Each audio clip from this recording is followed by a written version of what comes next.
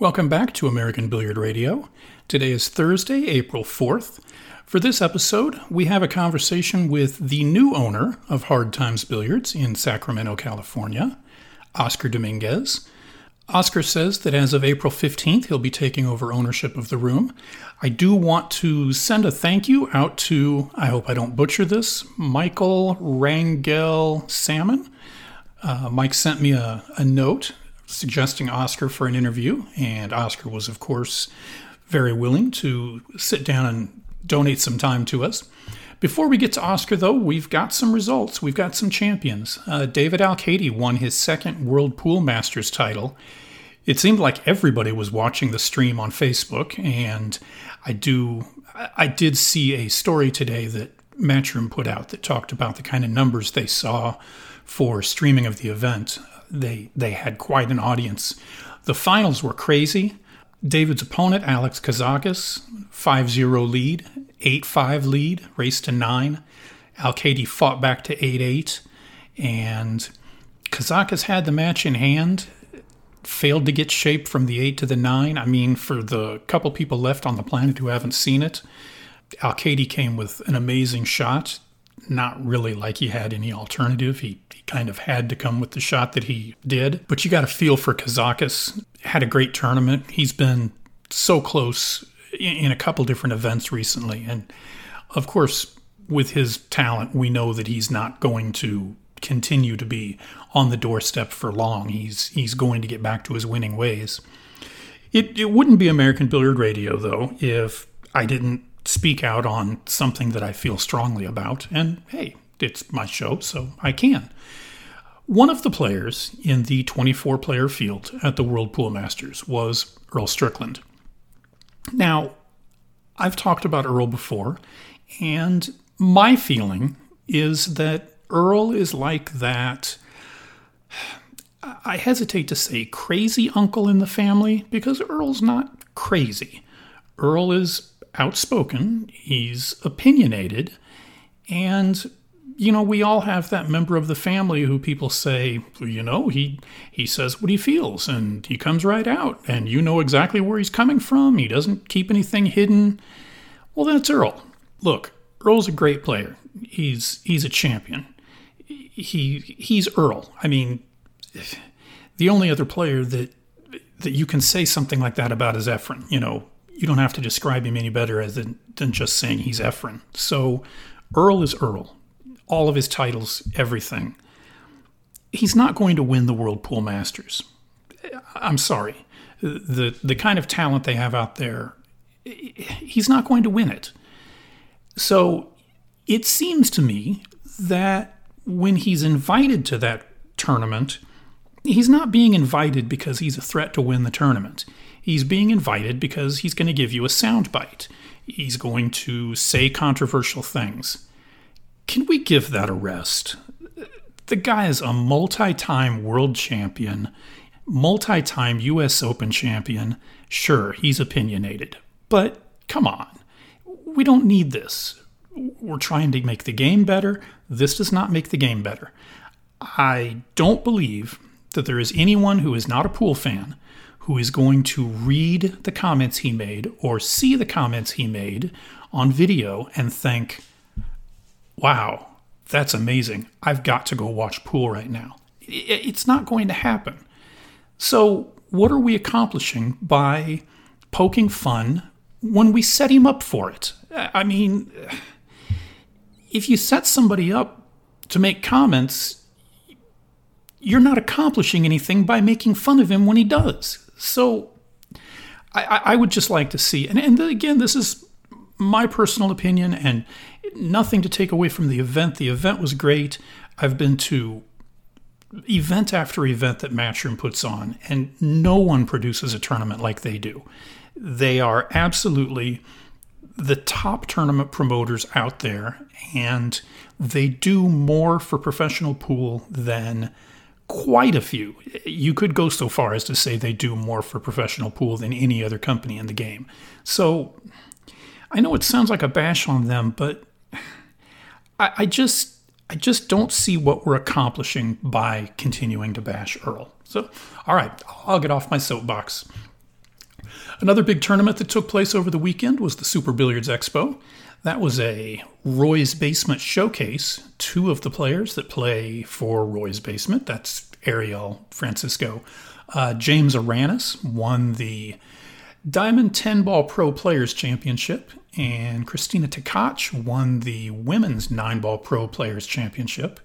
Christina played Karen Corr in the finals, which is no big surprise.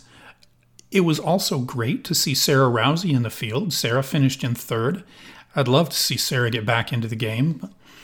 It's not, as we will talk about with Oscar, we're not at a point in the game right now where it makes financial sense for a player who has stepped away from the game to come rushing back into it. But again, hopefully that will change. As usual at the Super Billiards Expo, there were a number of other events. Jonathan Pinniger won the Pro-Am Barbox Championship. Phil Davis won the Amateur Open. Bobby Connor won the Open Seniors event for players 50 and above. 50 and above is Open Seniors. Oh my God, that means I could play in that. Ed Matashonik, I hope I got that right, won the Super Seniors division, which is 65 and over. No, I can't play in that one just yet. Rachel Lang defeated Michelle Zhang in the Amateur Ladies event. And the 12 and under juniors, Peter Jakubczak, I'm positive I got that wrong, defeated Kyle Yee in the finals. And in the 14 and under, Nathan Childress defeated Ivo Lincoln in the finals. Other big news, which I guess you can say it's big news. I kind of think it's in the category of meanwhile water is wet. They announced that Shane Van Boning and Skylar Woodward, as well as Coach Johan, will be back for the Mosconi Cup, as if anyone questioned that Shane and Skylar and Johan would be back for the Mosconi Cup. But it's official out there now, so we know 2 of the 5 players. One of those 5 players is probably not going to be my guest from this show, not because of any lack of talent, but just because of him having other priorities. I give you the new owner of Hard Times Billiards, Oscar Dominguez. Very proud to be joined all the way from California, Oscar Dominguez. Oscar, how you doing? I'm doing well, Mike. How are you? I'm good. You had a good trip to Super Billiards Expo. Yeah, I did. Pretty good one. Almost a perfect trip, but not quite. All right, I do have to ask, you've ran quite a few tournaments in your life, and you've participated in quite a few tournaments in your life. Is that the strangest tournament format you've ever seen? I've seen more unique situations, but for a pro event, this is probably the most unique. Not redrawing in the final 16 in some form punishes the people on the winner's side, in my opinion. But yeah, I mean, I feel like if they were just to redraw it, nobody will complain about anything. Right now, there's just too many variables, and I feel you're kind of setting yourself up for trouble. And for those who aren't familiar with the format out there, you play down to 8 players on the winner's side, 8 players on the one-loss side, and then you play those 2 brackets out to 1 player, and they face each other. So that's correct. You could theoretically lose right before the final 8 on the one-loss side, have to play one-loss opponents all the way to the finals, which, yeah, you're right. It kind of punishes the player on the winner's side. Have you talked to either Alan or Frank about that and found out exactly what it is they're trying to accomplish? You know what? I haven't really. I'm not the type of person to ever complain. I knew the rules coming into the tournament, so I abided by them. Now, it was funny you say that if you lose before the final 8, you can technically play to the loser's side, which is exactly what happened to me last year and this year. The exact scenario happened. Unintentionally. Now, I know, the famous Roy's Basement, Roy was joking with me. It's like, hey, it looks like you found the loophole here. You're triple smart and this and that. I would have had to play Ralph Souquet on the winner's side. versus playing, who did I play? Well, I had to play a Turkish gentleman who played really well, who ended up beating Tyler Steyer in like first round. So obviously the guy played well, but I think whoever it was, I can't think of it right now, but it was definitely on paper a weaker player than Ralph Souquet.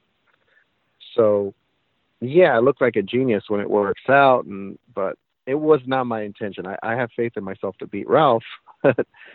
Yeah, I can see why people would be a little upset about it, because in essence, it does punish the winner side for staying on the winner side. In my opinion, the loser side should redraw into the winner side. But I can see the fact of not redrawing the winner side matches, but I think you can just redraw the winner side matches again into different brackets, or if they happen to fall in the same bracket, oh well, then redraw the loser side into them. In my opinion, that would make more sense. And to clarify, we're not in any way saying that the final 8 of the one lost side is a cakewalk. No, it's not. So, while on paper as somebody on the out, a railbird, you can look at it and say, oh, well, you just know when to lose, and then you got a whole easier. It's not that simple. No. I had to play Thorsten Homan, and, I don't know. I mean, he could have been on the winner's side just as easily, but whatever. I mean, it's one of those things where it is a unique format. I think eventually Alan will change it, and Frank, I would see them changing it in the very near future. Oh. I would suggest it to them that they do change it, just to eliminate any controversy. Yeah, Alan, Alan. He's his own guy. I don't think he backs away from controversy. I don't even think he pays any attention. No, he doesn't. We're certainly going to get into the reason that you made this post on Facebook, but you had said something prior to the tournament in a post on Facebook that I don't remember the exact wording, but it was something along the lines of this was your last major before. The word wasn't retirement, but what was it? I believe it was the last major before I became a small business owner. Okay, that works. So you're not people who are reading into that Oscar Dominguez is not going out and playing in majors anymore. They're confused. They are confused to a certain extent. As far as myself going to, let's say, the China Open or the All Japan, stuff like that, I'm probably not going to be able to do that anymore, at least not for the first year or two. My wife and I are just going to be too busy. Makes sense. And for people who, again, aren't aware, which I think maybe there's one or two left on the planet, you are the new owner of? Hard Times Billiards in Sacramento, not to be confused with the Los Angeles one. How did that whole transaction come about? I mean, I don't care about details money-wise, but, what got you the idea of running a pool room? A lot of people don't know this, but the reason why I started playing pool in the first place was because my father bought a pool room in Northridge, California called Billiard Connection. And this was in 2007. Yes, 2007. And I just started working there during the summer when I was in high school and off on the weekends. And we started having Wednesday night tournaments. And, for a $20 entry fee, my dad would add $5 per player, no limits.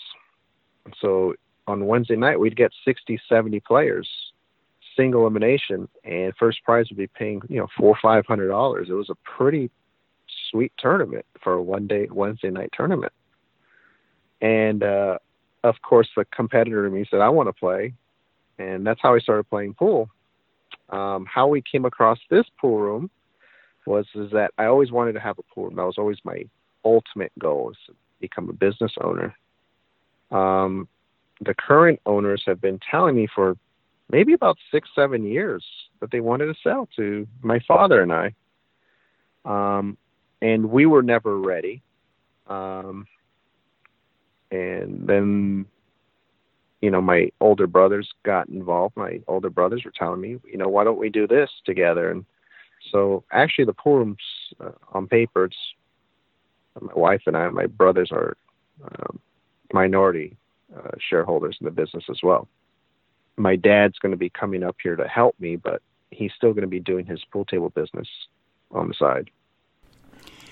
So you mean to tell me that your dad owned and ran a pool room, and when you suggested that you do it, he didn't tell you to run away as fast as you could? No, he didn't. He did it for 2 years, but he had a bad partner.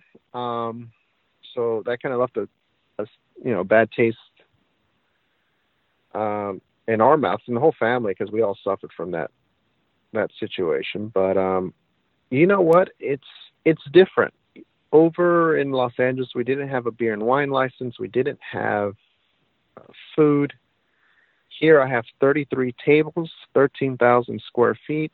I have 18 employees. It's a much larger operation. So, I mean, obviously there's more sacrifice, but I'm hopefully, God willing, that the reward is there a little bit more than what I was doing in the past. You talk about having wanted to run a pool room for so long. I mean, this isn't just running a pool room. I mean, this is a major pool room. Yeah, this is a big operation. I was really nervous at first. I was thinking to myself, I hope I know what I'm getting myself into here. So for the past 3 months, I've been living in Sacramento. Actually, we're in April, so 4 months now. I've been living in Sacramento and just, shadowing the current owners, the Marcolis family. And we've been essentially doing the day-to-day operations with them. And we seem to be doing just fine. At first, I know they were a little nervous, but they told us that we're doing great, and we have their approval, and we actually start officially April 15th. Wow, that's coming right up. Yeah, it's coming right up. That's the target date. It could be plus or minus a few days, but April 15th is our target. So yeah, I mean, it's right around the corner, and I'm super excited to hopefully, build up the sport on a different level. Desiree and I have been really focusing a lot of energy on the Mez West State Tour, and now that we have an actual facility to do what we need to do and do what we want to do, it's going to be a lot nicer, I think. Well, and that leads into the question: what are your short-term and long-term goals for the room? Short-term is definitely to improve the level of play in general in Northern California. So what I feel like is, I'm planning on doing free lessons and clinics and doing increase in the membership and more participation there. I just really want to improve the level of play up here. That way what's the word I'm looking for?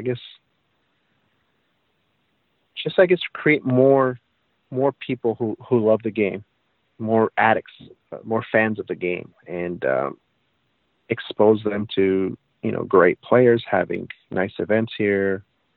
Long term, I would love to have, Hard Times be known as one of the premier rooms in the country. It is now, but I feel like there's still too much competition. I want to be able to separate ourselves from everyone else. Well, there's definitely a handful of major rooms in California. There is, namely California Billiards in Fremont, California, which is the San Jose area. We have Hard Times Bellflower, which I honestly would not consider one of the premier rooms anymore because it's kind of been let go, I guess, in recent times, which is a shame because the potential to be an amazing room is there. And then you have San Diego, OnCue, great room. Fresno, it's a smaller room, but it is high quality. So yeah, I mean, I have a lot of ideas. My wife and I, we've been all over the world together now, and I've seen so many pool rooms, and there's a lot of ideas that I have in my mind that I like from different pool rooms all across the globe. And there's a lot of things that I don't like. So I'm trying to, I guess, use that information and that experience to my advantage. Does owning the room change anything with the Mez Tour? It does. In some way it does. I'm no longer running the tour in terms of my wife and I are not going to be doing the operations there. It's actually Vilmos Foldis and his girlfriend who runs the tournaments out in Vegas, a good friend of ours, Bao. So they're going to be in charge of running the tournament, but it's still our tour. We are doing the scheduling. I'm doing the sponsorship connections and all that good stuff. All the behind-the-scenes stuff, my wife and I are still handling. Vilmos and his girlfriend are essentially just running the events. Okay, so they're going to travel the West Coast. They'll come out to California and run events there. Yes, exactly. Just because I don't want to make the commitment, because weekends are essentially our bread and butter for the pool room. And for me, it's more important to maintain this business than it is the Mez West State Tour. It seems, and when I say this, it's from the experience that I have in the Arizona area. It seems like a room opens or a room gets bought and it's the shiny thing and all the players come out and support it for a period of time. And then something else becomes shiny and then there's the struggle. How do you make sure something like that doesn't happen? Well, the great thing I have going for me is that this pool room has been here for 21 years. It's become a staple, essentially, among Sacramento's youth. I mean, there's a lot of younger crowds here. It's a younger person's game around this area. So I think the most important thing for me is always constantly try to do something new. Always try to improve some aspect of the business, whether it's getting new toilet seats or new tabletops or anything that I can do to just constantly improve the business and keep building it up. That's my ultimate goal, really. I'm not a complacent person. I've always been, my wife and I have always been very ambitious, I guess is the word. So like I mentioned earlier, that we do want to make this the premium room in the United States. And I have a lot of competition. I have a lot of things to improve on, I feel. But little by little, I do plan to try to get there and maintain it there. It seems like a lot of people in the billiards industry wear multiple hats. You've been a top-level player playing all around the world. You've ran tournaments, now running a room. I mean, what else is there? I'm a dad. That's really my number one job. And essentially, honestly, Mike, that's why I'm doing this. I was in Jakarta maybe 4 months ago. I was playing cash games out there.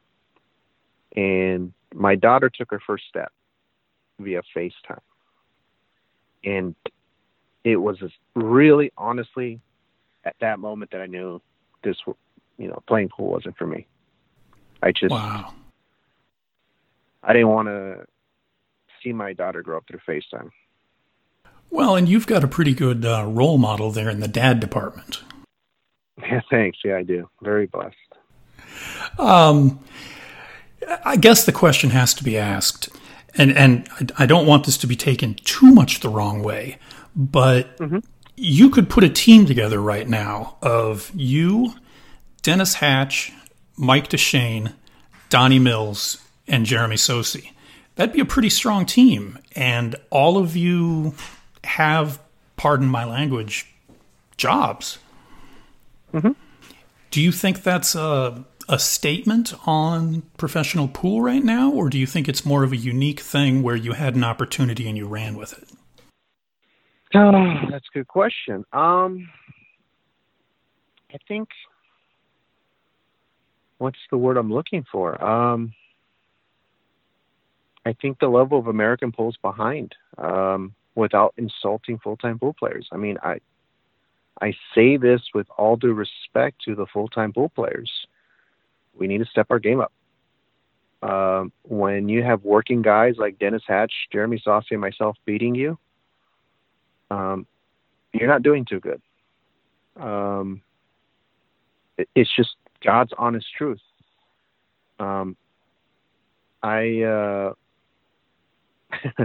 Now, in my mind, I'm a pretty strong individual. Like in my mind, when I play somebody, I feel like I should beat them because I know what I'm capable of and I know who I've beaten in the past and what I can do. So I'm not saying that I should never beat a top player, but if I beat you, you're probably not at the elite level if you're doing it for a living. Does that make sense? Maybe to a degree. I think maybe you're, and you would know this, of course, a whole lot better than I would, but I mean, you've still got all that talent. I mean, you've been playing the game for your entire life. So not being able to practice 8 hours a day doesn't mean that you're a shortstop now. That's true. Well, the thing is, it's just, there's no money to be made, Mike. I mean, I play in some of the biggest cash games in the world. I'm in a very blessed situation. I've done very well for myself as a pool player. I've supported my family. We live in a nice place, and I have a nice car, and I have nice things. I have things to show for what I've done in my career so far. But even then, if I were to depend solely on playing pool, I wouldn't make it. Like, I wouldn't live comfortably. So it just goes to show you how difficult it is in the States to do it, to play pool full time without some type of extra income or sources of income. Unless you're like giving lessons and maybe gambling high stakes, playing tournaments, you're going to go busted every single time. Unless you're Shane Van Boening, who wins, 70% of the events he plays in. And I worry when I ask this question that we could go down a rabbit hole and end up talking for hours. But what is it from your standpoint that can be done different to elevate the game? As a business owner or as a pool player? Both. Probably as a business owner, to elevate the game, I think is sharing the wealth of knowledge. I'm not trying to stroke my ego, but I do know a lot about the game. I do know a lot about equipment differences. I do know a lot about, different techniques, systems. For me to go in here and, like, for example, last week I gave the Sacramento State University kids free clinics and free table time just to work with them. I started teaching them, how to follow through and do different stuff. As a player, probably what you can do is diversify everything. I mean, you have to give lessons. You have to, sell billiard products, do things like that, exploit what you know. Probably one of the most pivotal moments of my life, I was in college, and I had told one of my professors that, is there any way I can take an exam early or whatever, because I was playing a tournament, the U.S. Open, I think it was at the time. So, I showed him the tournament that I played professionally and whatever. Then, the next day comes in class and he comes up to me. He says, "Do you mind staying after class?" And he talked to me and he says, "What are you doing in school?" I'm like, I don't understand. And he says, "What the hell are you doing in school? Why are you wasting your time here?" He's like, "You should be exploiting your, I guess, your fan base, your knowledge. Do something you love." He's like, "Don't go to school." And I was like, I wasn't expecting that from my business administration professor. I think that's probably the best advice I can give to not go to school, but to exploit what you know as a pool player. You can make a living playing pool. I did it. I'm not the most intelligent guy in the world. I'm not the most gifted or skilled, but if you pick your spots and you treat people right, good things happen. That's pretty amazing when you think that he gave you the exact opposite advice from what most people in the industry think should be the right advice, Right. I mean, I would tell everybody, get a degree, stay in school. That's one piece of advice I would always give the younger generations.